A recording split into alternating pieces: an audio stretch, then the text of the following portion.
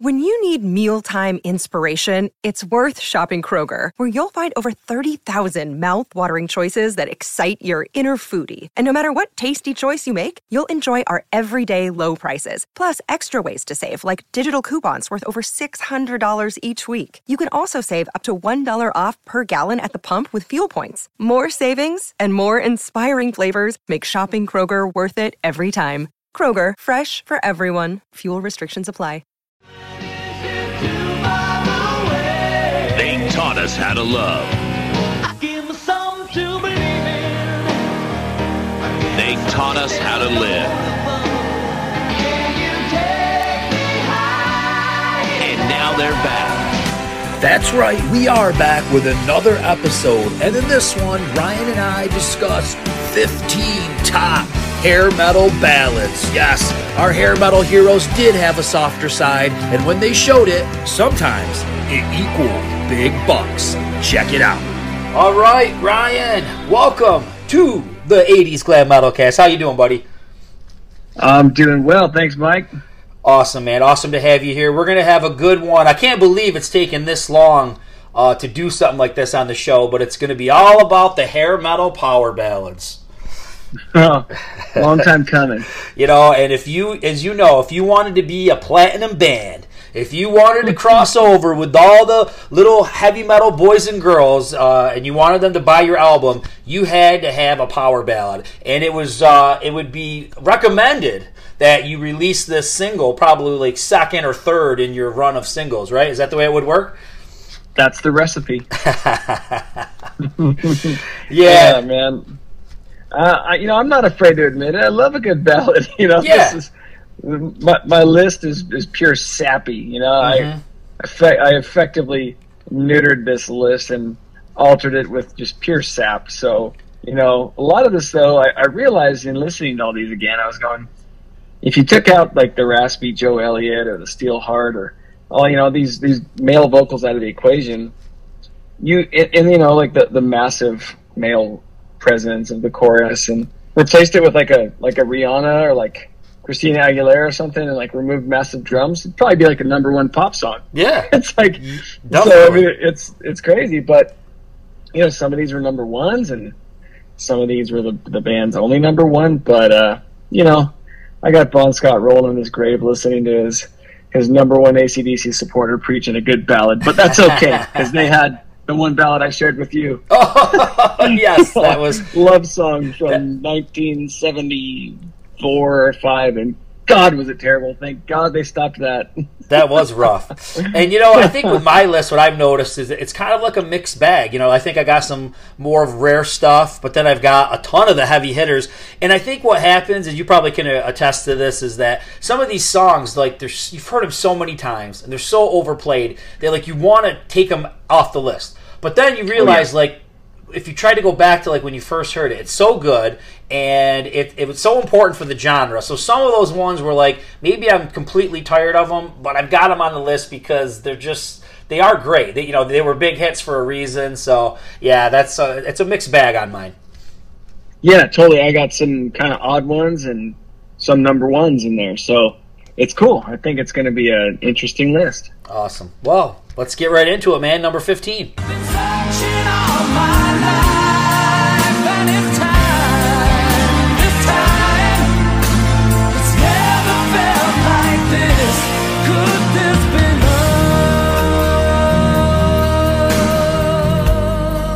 Okay, number 15, I'm kicking it off with a band called Signal, Could This Be Love from 1989.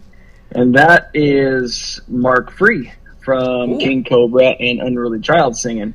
So I feel like Mark Free and Eric Martin were like both put on this earth to sing ballads and like crank out your occasional hard rock song. But and actually Eric Martin is featured on this album in a different song as a duet during the chorus. So they were kind of made for each other. But this album is just AOR gold all the way. And he kind of leveled up with each new band from King Cobra to Signal to Unruly Child. But this is just like it's very soft 80s synth type AOR ballad. But it's just a great way to kick it off with some kind of AOR gold out there. But yeah, Signal, if nobody's heard of that, it's a really cool album. Wow, I have not heard of Signal, but I've heard of Mark Free and Unruly Child and King Cobra. So, yeah, that's cool, man. Good. I'm gonna have to check that one out. But I always feel like that, that is one of your go-to ones, the Mark Free and the Unruly Child. So, well played. Yeah, thank you. Yeah, it's a great album altogether. So, highly suggested. Well, I went for a little rare one myself from the same year, 1989.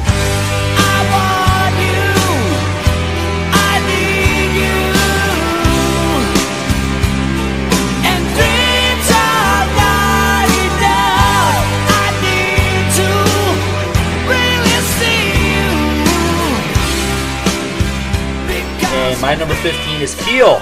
Dreams Are Not Enough, off the Larger Than Live album. Anytime I get a chance to talk about Larger Than Live, I'm going to talk about it. I love that album. It's half the first side is actually all studio stuff, and then the second side is all live stuff. So I thought the studio stuff was great. It just didn't do anything. There was really no promotion or anything for this album. But crazy enough, if you go online and you look up the video for Dreams Are Not Enough, there is a video. It never got played on MTV, but there was a video. And it is probably one of the worst videos that I've ever seen in my life. So I really encourage you to go check it out because it's really, really, really bad.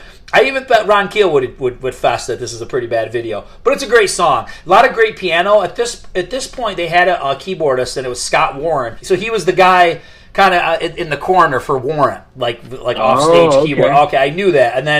And then Dio and all that kind of, and Black Sabbath and all that kind of stuff. Okay, yeah, he got his start in Keel. So yeah, but it's a great tune. It's catchy. Should have been a hit, but this album didn't get any promotion. Keel's got a lot of cool ballads, but it is what it is. Keel just never kind of could pull it off with a big hit with a ballad. But this is a good one. Yeah. I look forward to watching that video. It's a cool song. All right. Number 14.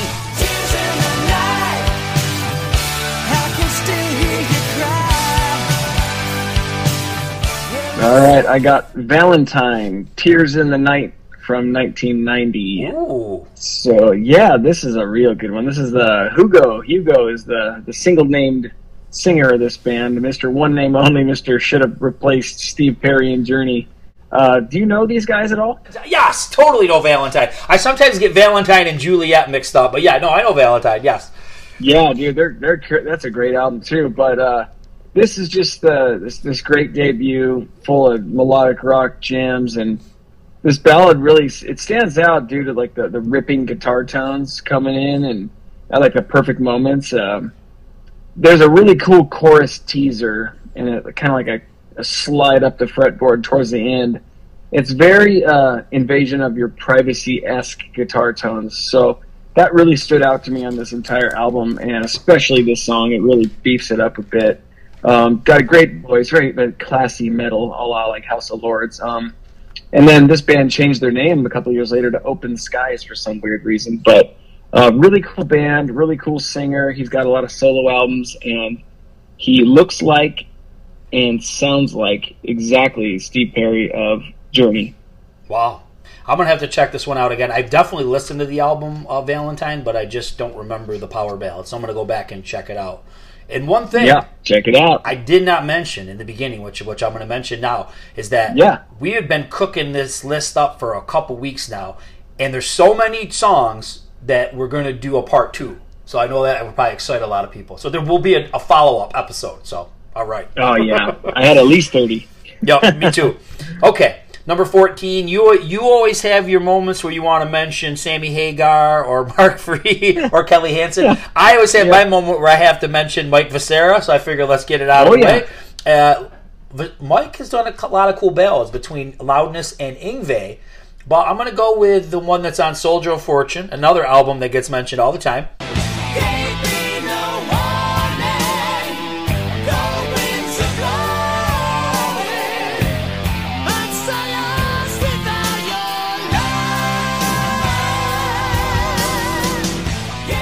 And it's Lost Without Your Love. It's so good, man. It's so good. I love this song. It's there's a couple cool things that I want to mention about it. It's kind of like mystical sounding. I think like they do like some weird things with the guitar. It's kind of got like a cool, strange vibe, and the vocal melodies are just spot on, and the chorus harmonies are really high. Viscera's doing what he does best, singing in that high register. So wicked great song.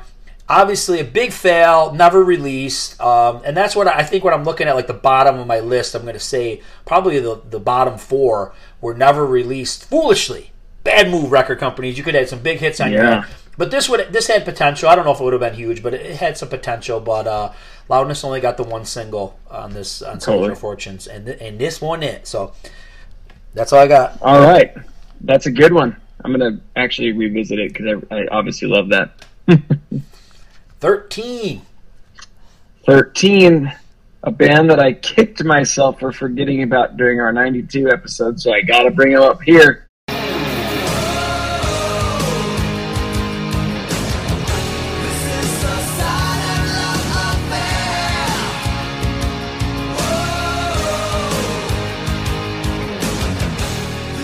Masquerade, and the song is Sudden Love Affair, and this is a fantastic album from Sweden. There's 2 great ballads on the album. This one edged the other one, called All Night All Day, slightly in my opinion. Really cool whispery vocals followed by some real kind of deep stuff after. Cool effects throughout the entire song.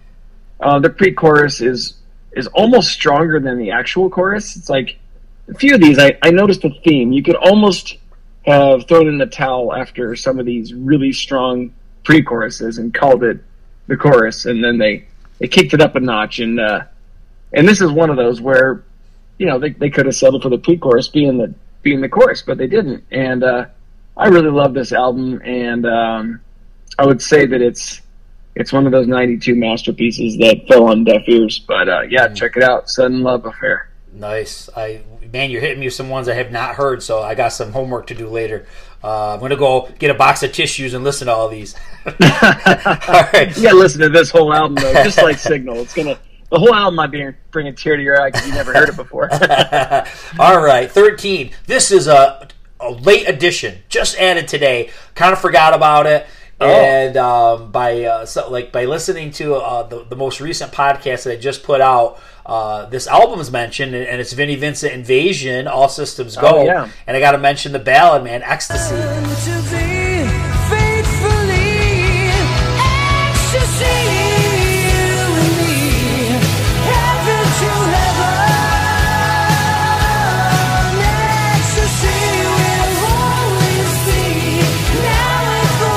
Such a great tune. It almost sounds like it could be a 70s type of a song. It's just got a little bit of an oddball vibe to it. It's definitely not Flight of the Angels or anything like that. It's a little bit of an odd tune, but it's cool, and it's just it's a smooth tune. I think most of the Vinnie Vincent albums are mostly abrasive, the songs, but this one's a little bit more chill, more quiet, more laid back, and Mark Slaughter does a great job with it. So and I know a lot of people. I've seen a lot of internet chatter about Ecstasy. People like this song. So.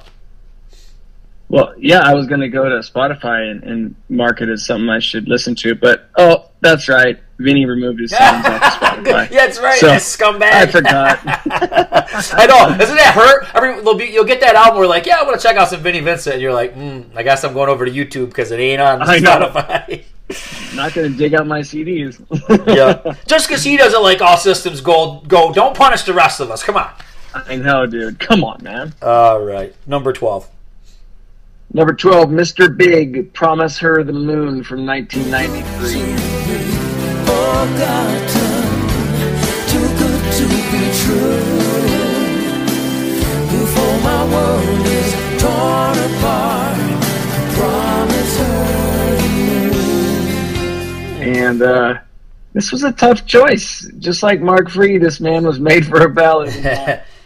I kind of had 2 to choose from because I could really give a shit about To Be With You. I've heard that song. Oof, that's an overplayed one. Overplayed. Never really cared about it. But I did really like the song Just Take My Heart off of Lean Into It. But this one's off of Bump Ahead, I think. Bump Ahead, that album from 93. But this song is just amazing across all avenues. It's just moody and it's got feel. If this were like on a 91, like a Lean Into It, or even if they would have done something in 92, this probably would have been another number one. Like, that's how strong of a song this is. Songwriting gem, really, tons of emotion. You wouldn't want to listen to this if you were having trouble with your lady. It would just it'd be a lonely night. Just don't do it, man. Don't do it. So I think Ann and Nancy Wilson from Heart did a version of this too, because it was just one of those songs that they, it just showed as like just amazing songwriting and pure talent. So it may have gone unnoticed to a lot of people just because of the year it came out, and the album wasn't huge, like Lean Into It, but I think it trumps To Be With You big time. Nice.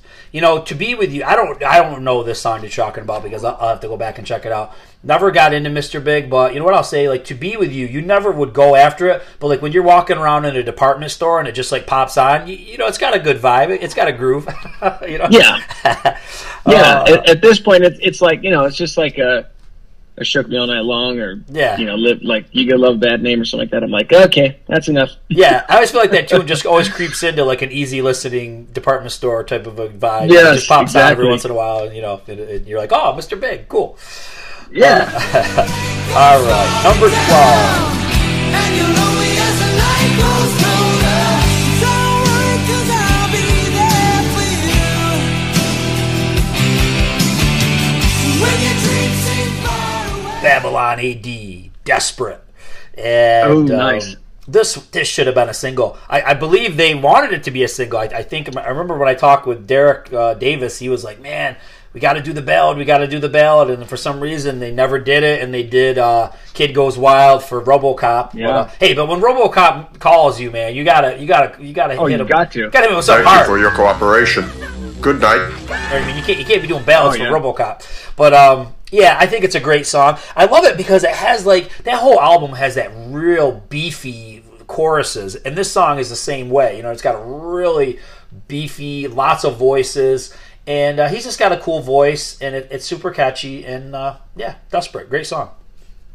It is a great song and a great album, and I remember seeing a poster years ago of Babylon AD and RoboCop, and I was like, what is this? And then I remembered that there was a song on that soundtrack. I was like, okay, that's right. But yeah, really cool album, good song.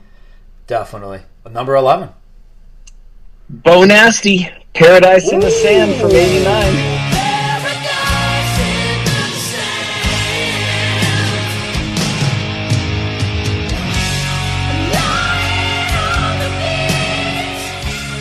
It's not as good as Love Potion number 9, but it's good. No, dude. This is cheese at its finest. It's the metal Kokomo.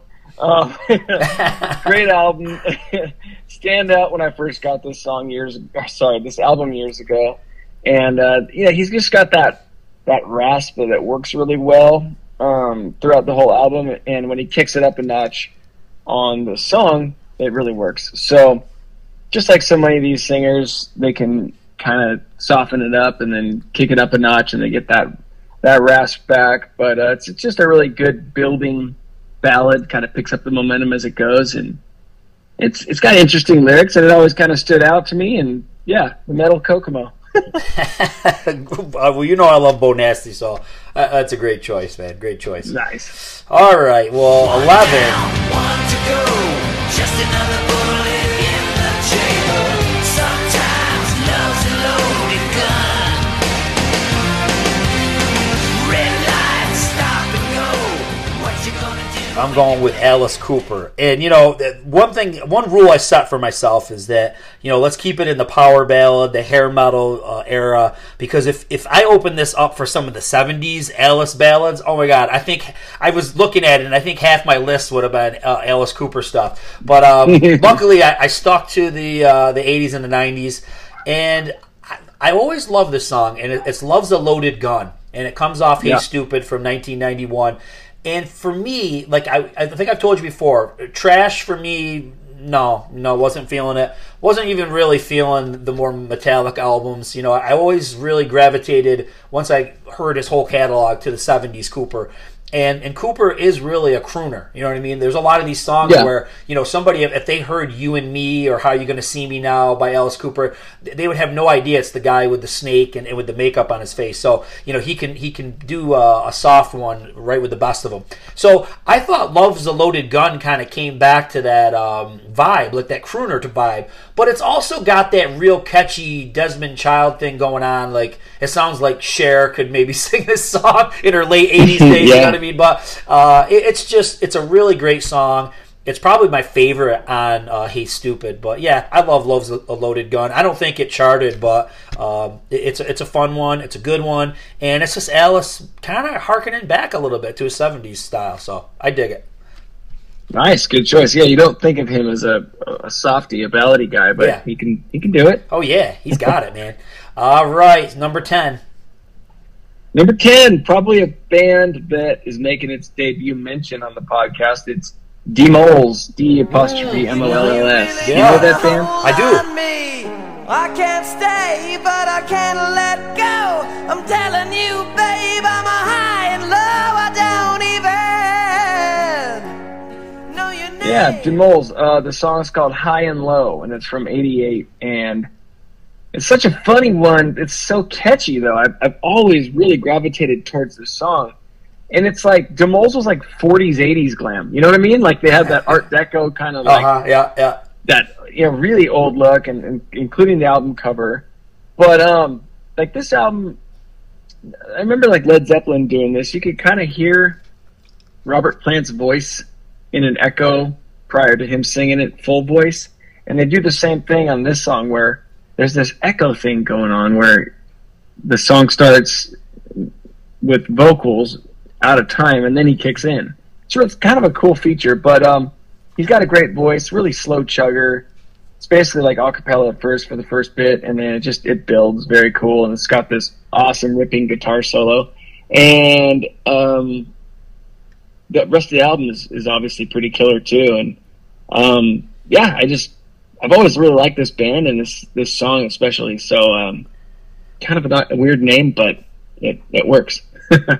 I got to go back and check that one out. I don't remember that song, so I will do my homework on that one. Yeah.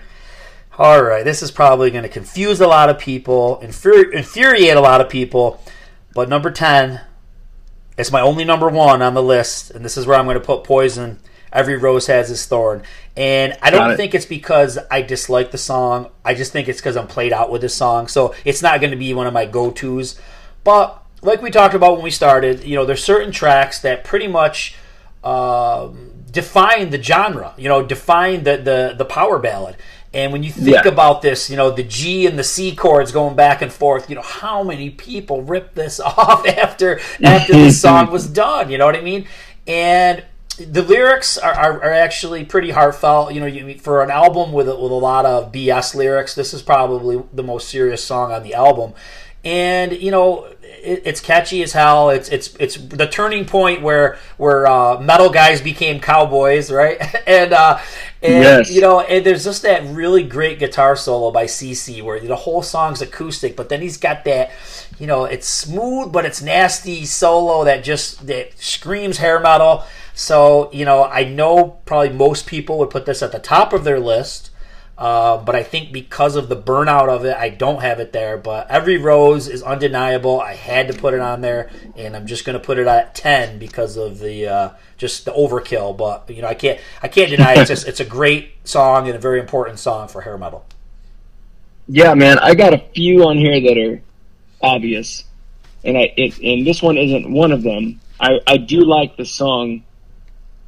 It didn't make my list. Had there been an honorable mention, it would have made that. But I totally hear what you're saying, because when I initially got into Poison, obviously I was pretty damn obsessed with this song. So, but good on you to mention this number 1.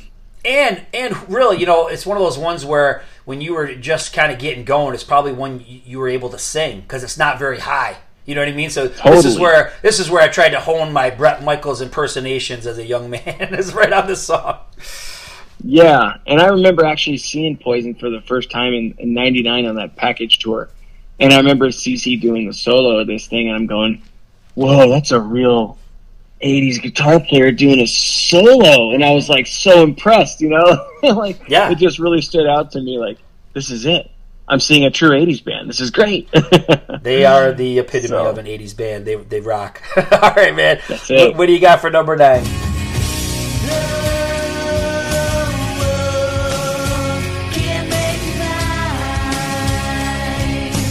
All right, number 9, I got Every Mother's Nightmare in Love Can Make You Blind from 1990. I remember this one. Yeah, so you can't go wrong with the whoa, whoa, whoas, When people start throwing out the oh-ohs and the whoa-whoas, there's a good recipe as well. But that's how this whole song starts. And it's kind of the outlier on this album, because this is like hard shit. This whole album, it was almost like a thrashy album. And I wasn't expecting this at all, seeing that the rest of the record is pretty hard. So I think the singer's name is Rick Rule. He has a pretty high Sebastian-y type voice, but it works really well for a ballad when he kind of slows it down. It's still nice and high. They had a minor hit with it here, and they definitely broke into the hairband league, whether they liked it or not, kind of like a Saigon Kick or Extreme, when they were kind of bummed that they fell into the category of hairband due to the fact that they had a big ballad. I feel like that happened to these guys because, like I said, if you're not familiar with the album, it's pretty hard, but it's good. It's like Racer X-y hard. So, really cool way to slow it down and very catchy. Like, if they would have tailored the rest of their songs to be more catchy, poisony, Cinderella-y hairband, they probably would have had a little more success. But this garnered them a decent amount still. Nice. And it was hard for these guys because they were real late to the party. So, by the time they did their follow-up, the whole scene was dead. So, my number 9, and I know you're not huge into these guys. I'm not the biggest fan, but I do enjoy their music. But this is the song that's just undeniable, and it's Faster Pussycat, House of Pain.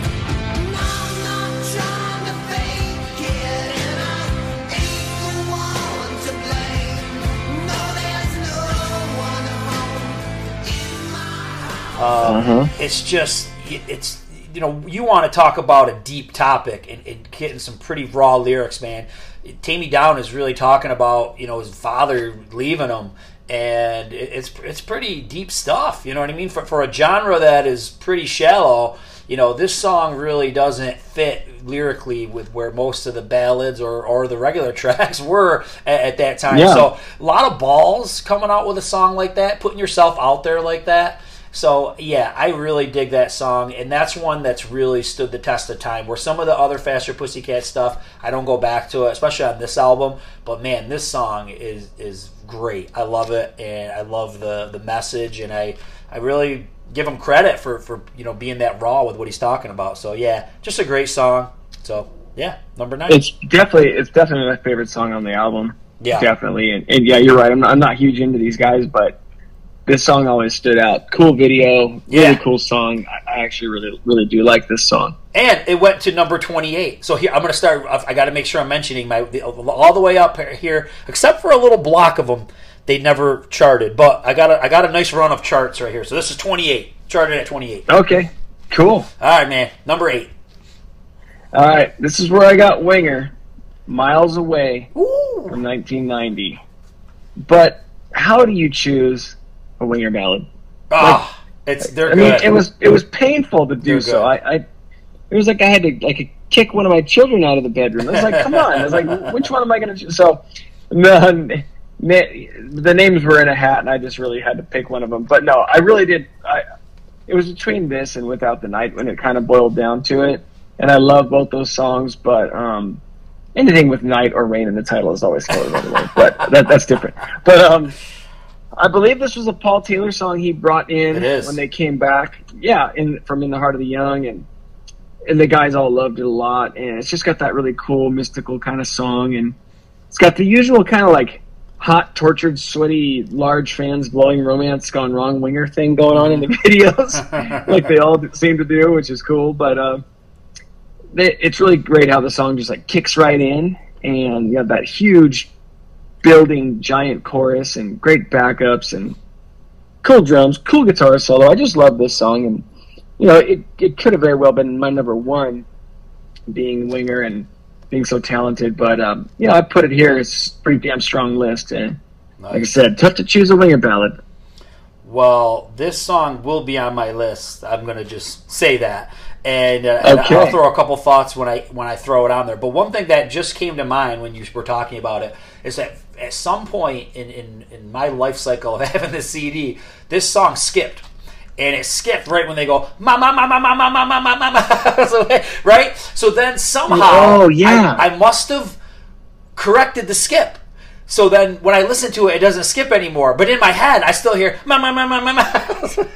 Dude, you are not alone there. I still have that, dude. Like, I can't remember which songs now, but I still have that where I'm like, that's what I remember most from the CD skipping. That's crazy. I haven't heard that in so long, but it's absolutely happened to me before. That's great. I also had one with Kiss, Crazy Nights, and there's the last track's called Thief in the Night. It used to be like a thief. So, like I said, I don't think it does it anymore, but I'll never not hear that happening. So exactly. Just so weird. I just call it the remix. Yeah, it's like the Milli Vanilli. Remember when Milli Vanilli got busted when they were? Now we're just waiting for this to happen to Crew. And Kiss and whoever else. Oh, Jesus, I know. All right. Oh, okay. So, I got to do my number 8. This is the first time and only time that Warrant will appear on my list with Sometimes She Cries, number 20 on the charts. And, I don't know. I don't even know what to say. I mean, Janie's a great songwriter. Heaven probably deserves to be on here, but I just think that one is like the ultimate played out. That might even be more played out than Every Rose Has Its Thorn. So very played out with that song. And I think overall, if you dissect the chorus of that one, it is kind of cheesy. Like Heaven isn't too far away, closer to it every day. Kind of, it's a little bit lazy writing, at least in the chorus part of it. But Sometimes She Cries just feels a little bit more deeper, sophisticated. It's got that great guitar work from Mike Slammer. And you almost wonder, with some of these ballads or any of these tracks, would they even be as good without those tasty leads? You know what I mean? Like for this song, it starts off with the damn lead. You know what I mean? So the lead is very important to this song. But Janie's voice is great, and the songs that he writes are great. Probably it was a big song. It went to number 20, but it probably even should have been bigger than that. But just Warrant our ballad masters. I'm sure maybe you have some, or maybe when we do another episode, some more of them will creep out. But yeah, Sometimes She Cries, man. That's a jam. Yeah, and this is one of those songs that, like you said, the intro is a solo, and if you think about how he's jamming, he's basically altering the verse vocals when he's playing Sometimes She Cries, and he's playing it on guitar, but he's kind of bending it. But you hear what Janie's singing in the guitar solo intro, and it's so cool when bands do that. And there are several out there that you could pick up on. Europe's famous for it as well. But no Warrant made this list, which in creating this list I was going, dude, I know, man. Like, I was going, okay, which Warrant song am I going to put on? And I'm like, this is my boy. Like, this is Janie. Like, he's the ultimate songwriter. Like, and I don't know, dude. I thought about I Saw Red, and I thought about this. Yeah. And I don't know. I left it off. I don't know what's wrong with me. Too many other good ones. It's all good. It's all good. What do you got next?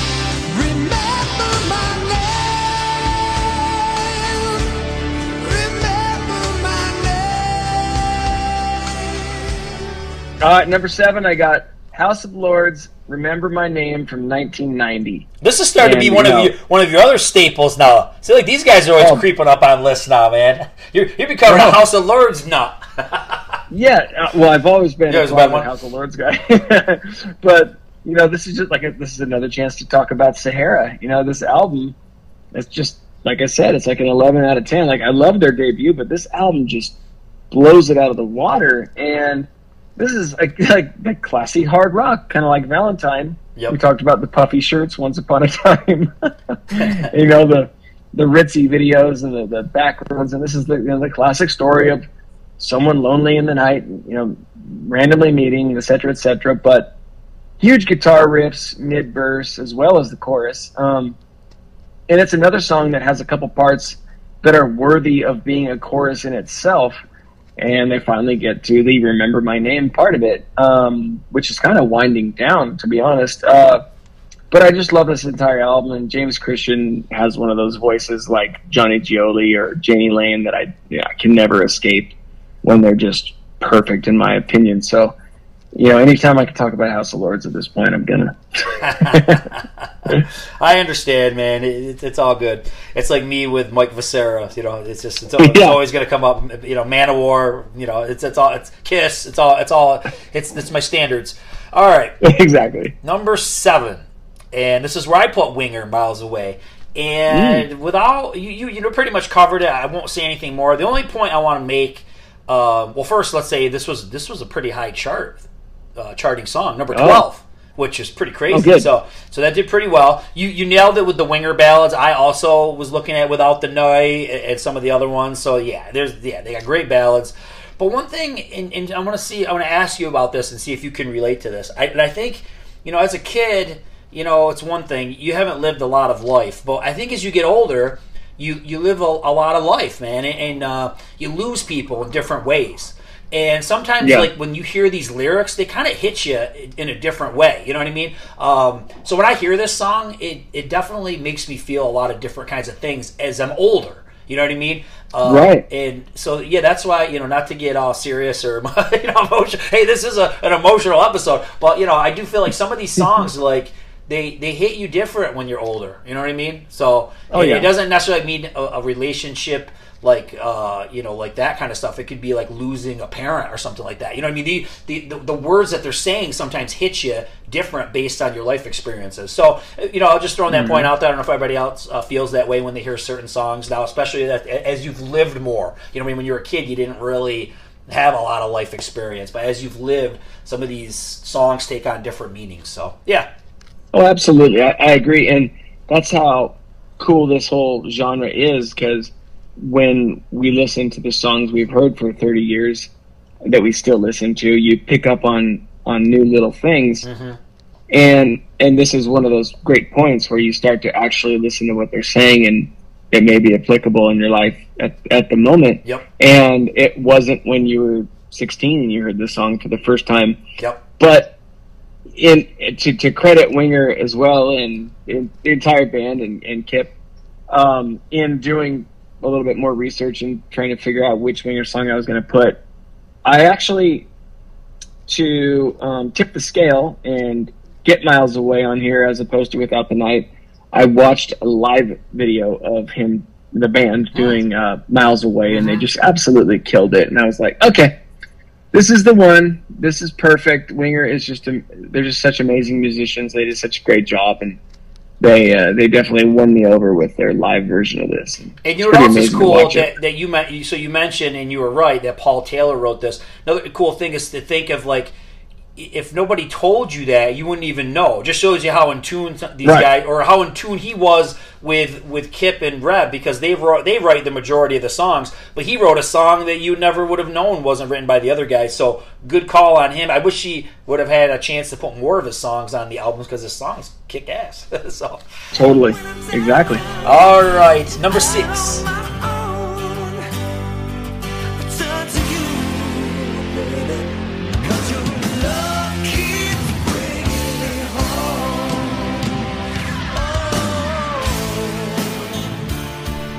Number 6, I got Von Groove.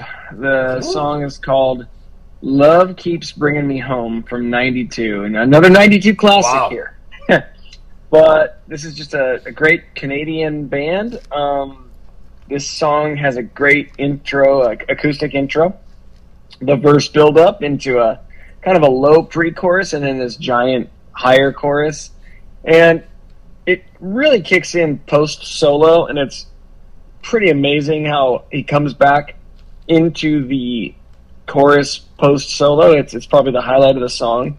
And, a lot of these ballads kind of follow the same kind of recipe, but this song has always really stood out to me, and the album is great. Just like a lot of these, that the entire album's great, and I can't believe it, but the ballad, there's a reason why it was released as a single, and this is a perfect example of this. This is just a standout amazing song. I don't care that it's a ballad. It rules. And highly suggest Von Groove if people don't know that band. They had their debut in '92, so probably fell through the cracks. Yeah. But they consistently released albums throughout the '90s and 2000s, and they're all pretty damn good. Totally missed Von Groove. Like, I heard of them, and it seems like recently on Twitter somebody was posting about Von Groove, but it was. And I think I might have went on Spotify and just scanned it quick. But yeah, I totally missed Von Groove, and I don't know if there's any going back to Von Groove in my life. I don't know. I'll try. Again. I'd give it a shot. They kind of fall into that confused era of like they're not grungy, but they're a little bit like '90s hair band, like.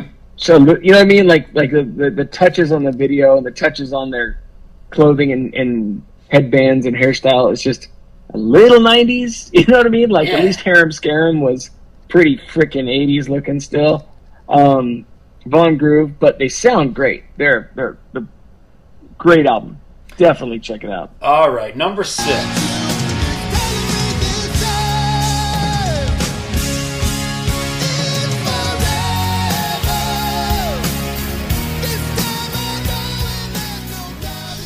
This is where I got Kiss Forever, and I'll try to explain why I put this lower. People probably would think I would have put it higher. There's a lot of great things I want to say about it. Well, first, number 1, it went to 8 on the charts. It's one of the highest charting Kiss songs ever. I think Beth and maybe I Was Made for Loving You beat it, but this is still pretty good. And this, I was shocked because out of my list, the only thing that's higher is Every Rose Has Its Thorn. So Kiss, man, swinging for the fences. It has some sentimental value. My wife and I always say this is our song. You know what I mean? So I think the message of this song is great, and I'm glad that we can have that as our song. I think as years go on, though, the only thing that holds me back is sometimes I feel like maybe this song's a little contrived. You know what I mean? Like it's Kiss saying, "Oh, we got to put one of these power ballads on our album," and it's been written with Michael Bolton.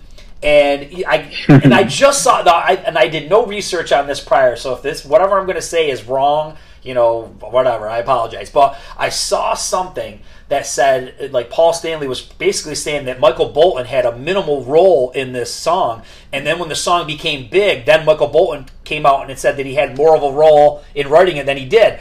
I don't know if that's true or not. That sounds like something Paul Stanley would say to try to discredit Michael Bolton. So that could be what it is. I don't know.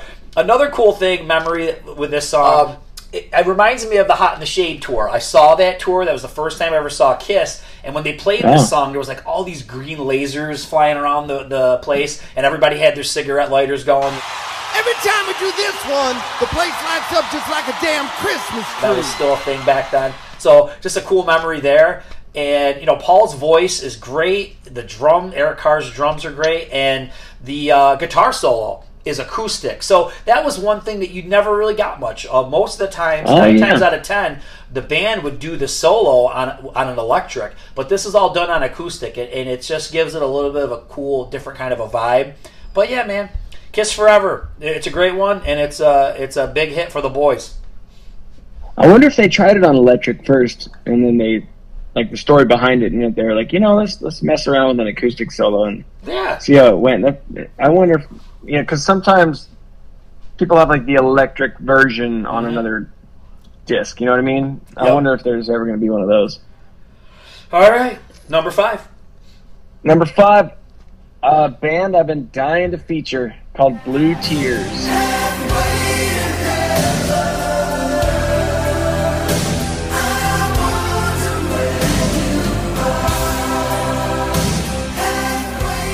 The song is called Halfway to Heaven from 1990, and this is the perfect pop metal album. This ballad is the most breathy synth masterpiece I have on the list, probably. The chorus is just insane. The album has such charisma. If you haven't heard it or heard of them, it's Bon Jovi mixed with Shout, the Ken Tamplin Shout, and that band BB Steel that I mentioned, that's like a Def Leppard clone, as well as Big Bad Wolf, that Craig Chiquiko from Starship's hair band. But it's just times 10 amazing album in this. It's so sappy. This ballad is so freaking sappy, but it's great. I fall for it every time. But check it out, Blue Tears. I don't think they're on Spotify. They have this album, and I don't think they have any other featured studio albums, but they have a bunch of like demo albums out there. Definitely check them out. Yeah, I think I remember you mentioned these guys on past episodes, so yeah, I'll definitely check it out. All right, no, I think I've got all some of my big boys, from my faves here to ride it out for the last mine five. Are coming too. Number 5 is going to be Striper, and they've got a lot of ballads, and most people are probably thinking of a few that are the big ones, like Honestly and I Believe in You, but this ain't it.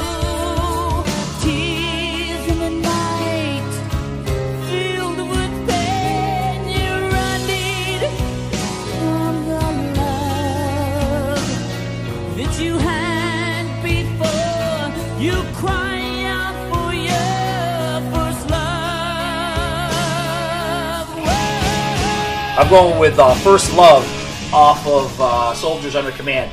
I remember mentioning this one to Michael Sweet when I talked to him, and I don't know if he really elaborated much on what I asked, but I at least maybe it was just a comment that I made, but I thought it was pretty mature songwriting for these guys at 1985. I mean, geez, they probably were in their early 20s still at this point. So it's a well-written song. It's got a lot of emotion, and obviously their lyrics are religious, you know what I mean? And the cool thing, if you listen to the story, at least the way I interpret it, is that like a woman put her faith in a man, right? And that man, basically, she did everything she was supposed to do, but still the relationship didn't work out. The guy treated her like crap or whatever.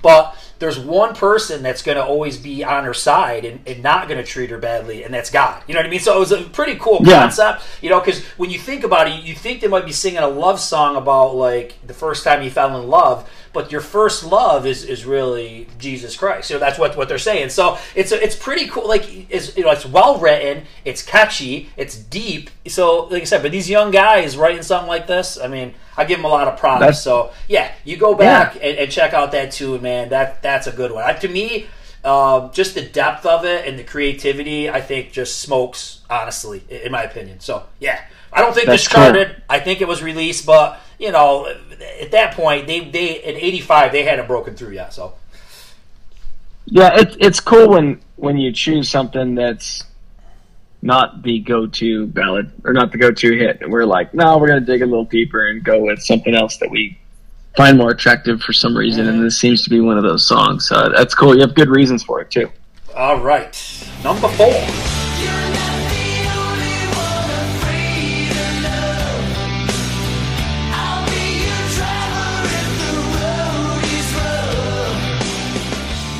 Danger, Danger, Afraid of Love.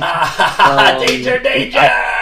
I got a 2-for-1. This is from Cockroach, so you got 2 versions of it. And they're both really cool. I will say, and I've said this before, I prefer the Paul Lane Cockroach. I would never say that about a self-titled or Screw It, because Ted Poley rips the shit out of those albums. But I do like Paul Lane. Did I say Paul Taylor? No, you said Paul Lane. Okay, cool. He's on my mind. Paul Stanley, guy. Paul Lane. Whatever. Not a Paul. Paul Lane on the Cockroach album, I think he really makes it. And this song's really strong. I left all my like mid tempos off for potentially the round 2 of this. This There's going to be a round 2. But this could be there, kinda. But it's got love in the title, so it makes it sappy. Yeah. But it's just great pre-chorus and huge chorus, and you notice the theme yet? Great chorus, great pre-chorus, the whole thing. But it's they follow that recipe, man, and God, it works so well on this song. This has been one of the standouts on this album my entire time I've liked it. So yeah, great thing. The crazy thing is about Danger, Danger is they are a band that tends to go kind of softer, that's super heavy. They never released a ballad, or never had a hit with a ballad on the first album, which just shocks me. I know. Agreed. Yeah, I was stoked that they did the 2 they did, because it showed that they were more into that side of the kind of the harder pop metal stuff. But they probably would have had some major success with the ballad at that point. But it's all right. Yeah. Okay. Number 4, a band I talk about all the time. They got so many cool ballads. I was wrestling with which one that I was going to pick, but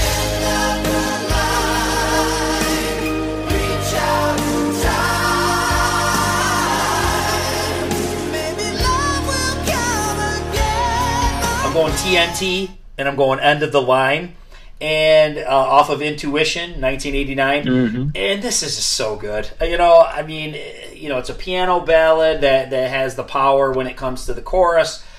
Huge ass voices. I think this album they're really channeling Queen a lot and really trying to make that big chorus. But I don't know. It's just that whole album. I've said it a million times. It's just got a weird, kind of strange, interesting, cool vibe that none of their albums sound like. And I think Joe Lynn Turner's helping out on the backups on this album. So yeah, cool. It's just it's very dramatic. Let me just say that it's very over the top. It's very dramatic, but it's very good. And it's TNT, End of the Line.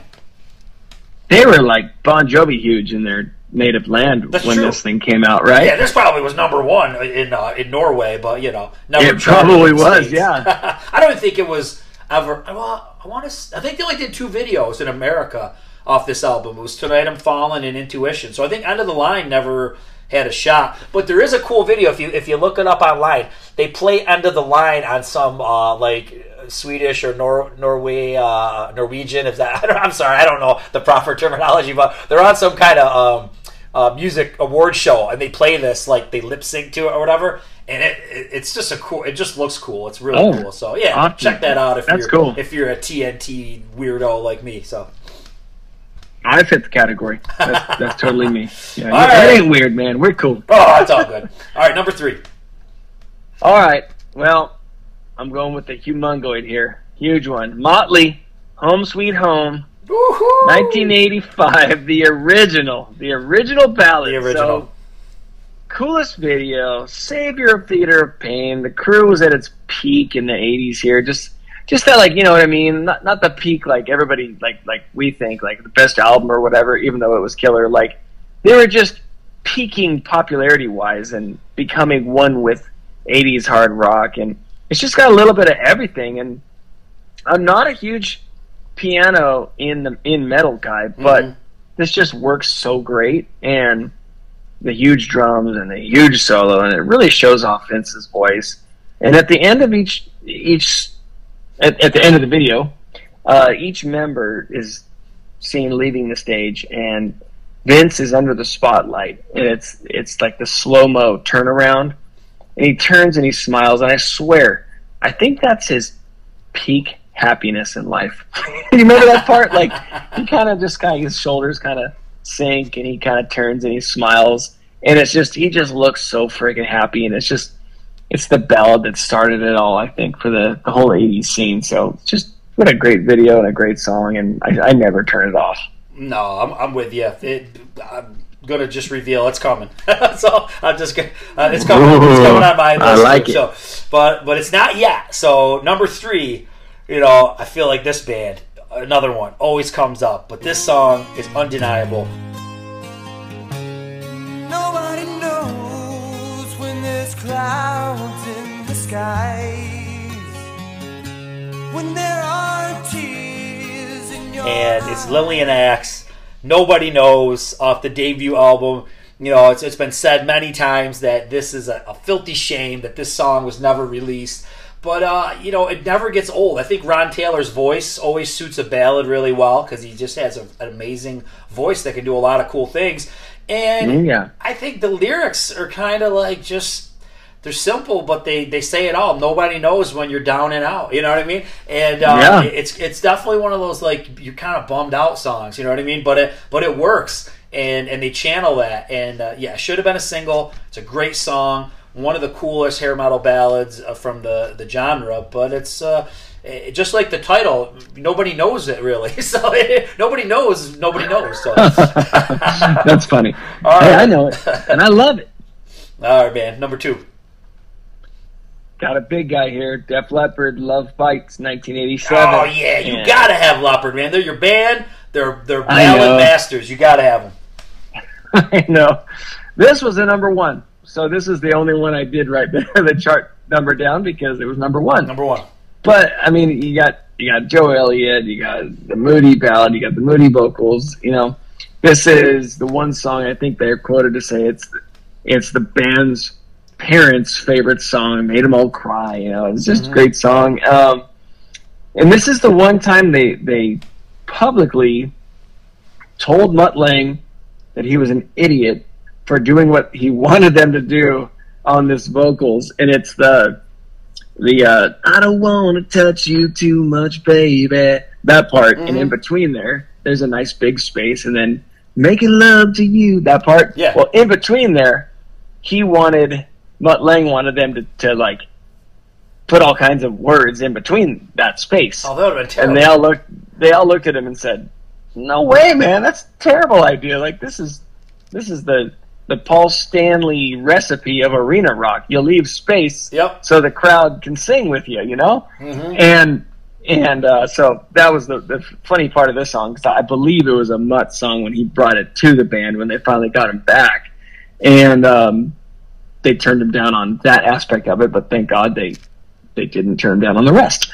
But you know, you get like Elliott's just soaring vocal performance on this song, and it's really cool to watch it live and acoustic now, because they have such strong background vocals too with Phil and everyone. But yeah, they spent way too long on this album, and there's tons of parts that we won't bore the people with, because I'm sure they know the story. But timing wise, this was just a perfect album, a perfect time that it came out in late '87, and it was cool that they listened to Mutt, and they listened to when he came back in and basically re-recorded everything they'd started doing in like '84 and made this '87 masterpiece. And that's why it almost made my number one, but my number one's just too killer to pass up. Well, yeah, you can't deny the Hysteria album when it comes to the power ballads. Of course, no denying. Of course. All right, number 2 is where I put Crew, Home Sweet Home, and you know, all right. You know, it's a lot of thoughts coming to mind. You know, when you were talking about it, and you really did nail it. That it was the song that really kind of broke these kind of songs. I tried to think of if I could think of any song that was like this before this, and I want to say "Alone Again" by Dokken. Maybe, you know, historically or the year it came out, maybe the first power ballad for the hair bands. Right. I don't know. I mean, that could be disputed, but I know that was out the year before this album. But anyways, this they don't know what they were doing. Motley Crue know what they were doing. This had all the recipes. You know what I mean? The piano, the catchiness, the great guitar, the video. You know, like you said, the live video with the tour clips and everything. And then you know, and they had their glam, the most glammiest look at this point. And I don't think that, you know, I mean, this was it. You know, I mean, this really catapulted the genre. You know, this was just it changed it all. You know what I mean? Motley Crue. I was watching something with them talking about it. They said this was it, man. We invented the power ballad, and we're the ones that took it to market, and they really did. You know, just a lot of good memories. This first album I ever bought was Theater of Pain by the Crue. Well, wait a minute. Let me rephrase that. The first Crue album I ever bought was Theater of Pain. I don't know if that was the first album I ever bought in my life, but that's the first Crue album I ever had. And that song just, you know, hit home. No pun intended. Right away, I enjoyed it. I remember doing it in an air band as a kid. You know what I mean? And just those were just good times. It's great music, great stuff. And but Motley Crue's got a lot of cool ballads. You know, there's none that can compete with this in my book. But when I was going through the list that we made, Motley Crue was coming up a couple different times. But Home Sweet Home is totally. It's peak. It's peak Crue. Peak power ballad, the thing that broke it all open. It's great. Yeah, I mean, we can sit there and air guitar solos and you know every little idiosyncrasy of these songs, but I gotta say, this is the one song that I've also memorized the video. I've seen it so damn many times. Like I can pretty much play it in my head right now, and it's perfect. Everything about this song and this video is perfect, and I'm glad they still obviously play it live and. The crowd really responds to it. Oh, yeah. Oh, this is it. I can't wait, man. Number 1.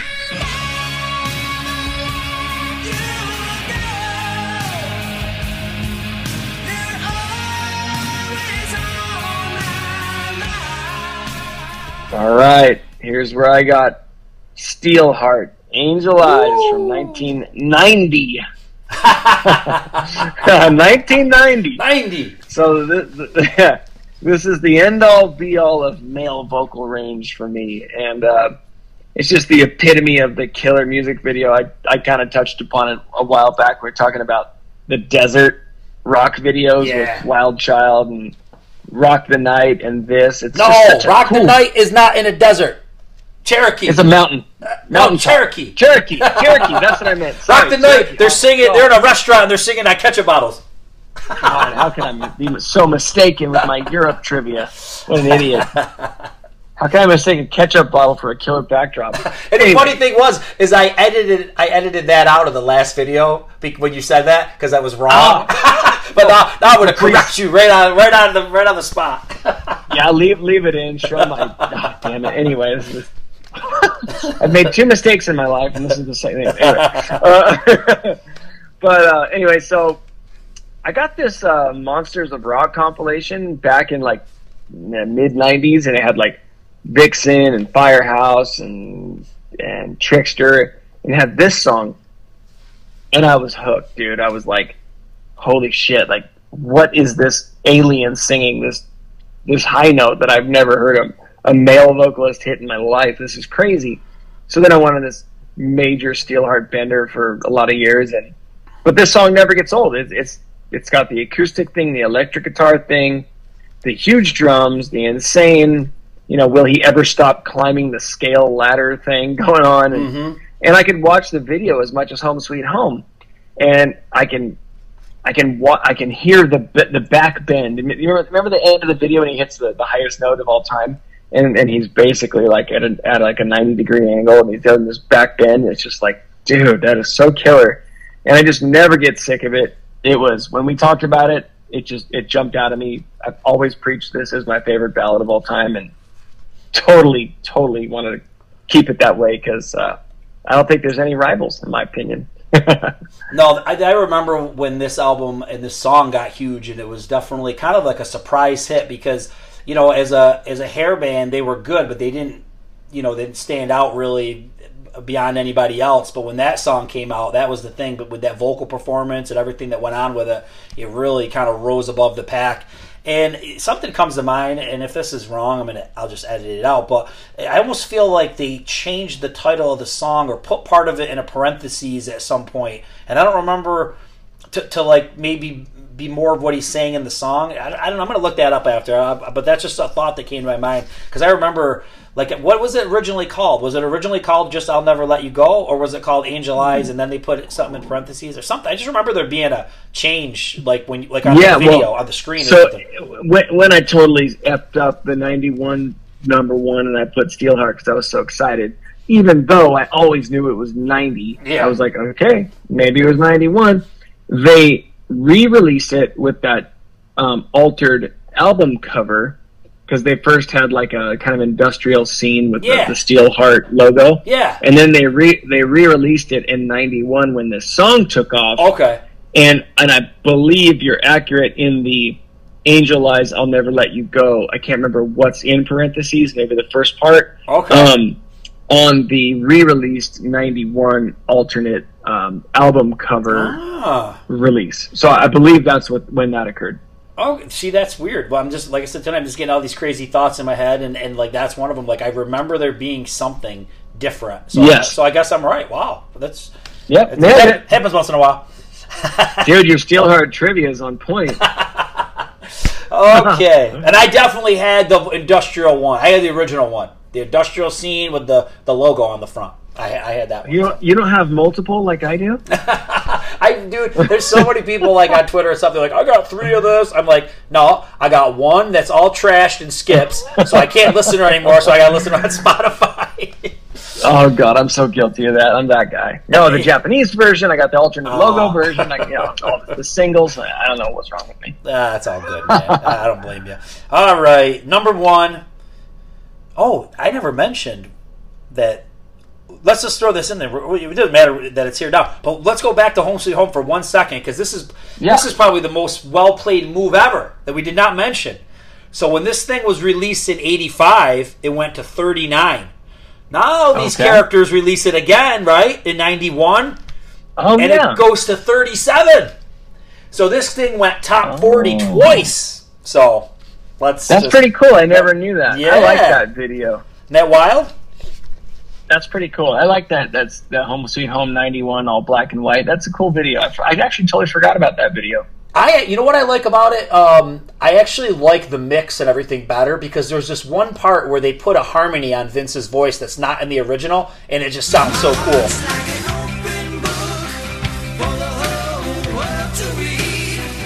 And once you hear the harmony, you always want to hear that. So that I definitely thought that was super cool. But all right, we're way off topic. All right, so okay, no, exactly. Hey, dude, trust me, I'm like the original "Living Without You" with Stevie James and Tiger Tails, and then the one with the one with Kim Hooker. They have that additional part of the chorus, and it's so minimal that it totally wins me over. And I'm like, Kim Hooker version all day, and it's just like one little additional part of the chorus, and that's what I go to. So yeah, I totally get what you're saying. Okay, so we've got my number 1. It went to number 13 on the charts. They return on my list. They're the only band that's on my list twice. Poison, I Won't Forget You. And this is, Poison are just, I think they're the ballad masters, man. You know what I mean? They've really got some good ones, and they're big hits. You know what I mean? Going 13 on your debut album is no small feat. But I don't know. It's just a great song. It's got that kind of sad vibe. But a lot of them kind of have that, And also one of those ones where as you're getting older, and like I said, you lose people in life, and the song takes on different meanings, you know what I mean? So I can listen to it in different with different ears. But it's just a great song. Bret Michaels really knew how to write a song back in the day. And I'm not trying to take a swing at him, but I haven't heard any songs like these from him in a long, long time. So he was a great songwriter. And this one also has a really cool solo by CeCe. You know what I mean? And it just fits perfectly. And it's kind of melancholy, but it has that 80s hair metal vibe. But yeah, it's a great song. Poison do a great job with the ballads, and this is a great list, man. Damn, I didn't expect that. I expected another winger out of you, and not this one. Like, I truly fell in love with my Bret Michaels obsession when I saw how killer he was in the Nothing But a Good Time video. But then when I saw him at the Texas Jam live portion of the I Won't Forget You video, and he's got those like bright blue pants on, and he's basically like humping the air, and I was like, that guy is a rock star. Like, that guy's the skinny blonde killer rock star. And that's the standout part of this video for me. And when you talked about CeCe having a killer solo, I love that in 2022 and 3, CeCe has risen to the guitar hero status finally, because he was always shit upon as being like a crappy guitar player, which is very false. And he's proving everybody wrong right now with how he's playing live on the stadium tour. And I love that, and it goes to show on this song what a talented guitar player he really is. You mentioned the videos too. This one definitely took a couple tips from the Home Sweet Home video. It's the live video with the behind the scenes clips. A couple cool things happened, like Paul Stanley's up on stage with them for like a brief second. That's right, and then they're like doing weird shit at a hotel, like they shove like somebody on a luggage rack thing, you know what I mean, into the pool or something like that. So it's a luggage cart, I think it is. I think it's Bobby Doll or something. But just cool, them being goofy on tour, all sad, talking on the phone to the girlfriends. It's spraying people at the Texas Jam with water. It's just a cool video. It encapsulates the 80s and this whole scene. But great stuff, dude. Awesome. How crazy is it that we only had, I think, 2 songs that matched? You know what I mean? Right. Like, we had Miles Away and Home Sweet Home. Like, just goes to show how many ballads there are out there that speak to people. And I bet you anything, the next list will maybe have 2 or 3 more. But I'm just, dude, it's crazy. There's so many out there. And like the ones you mentioned, I was like, oh damn, that's right. TNT had the killer ones. Lillian had killer ones. All the shit. And gosh, dude, I tried my best not to forget, and here I am.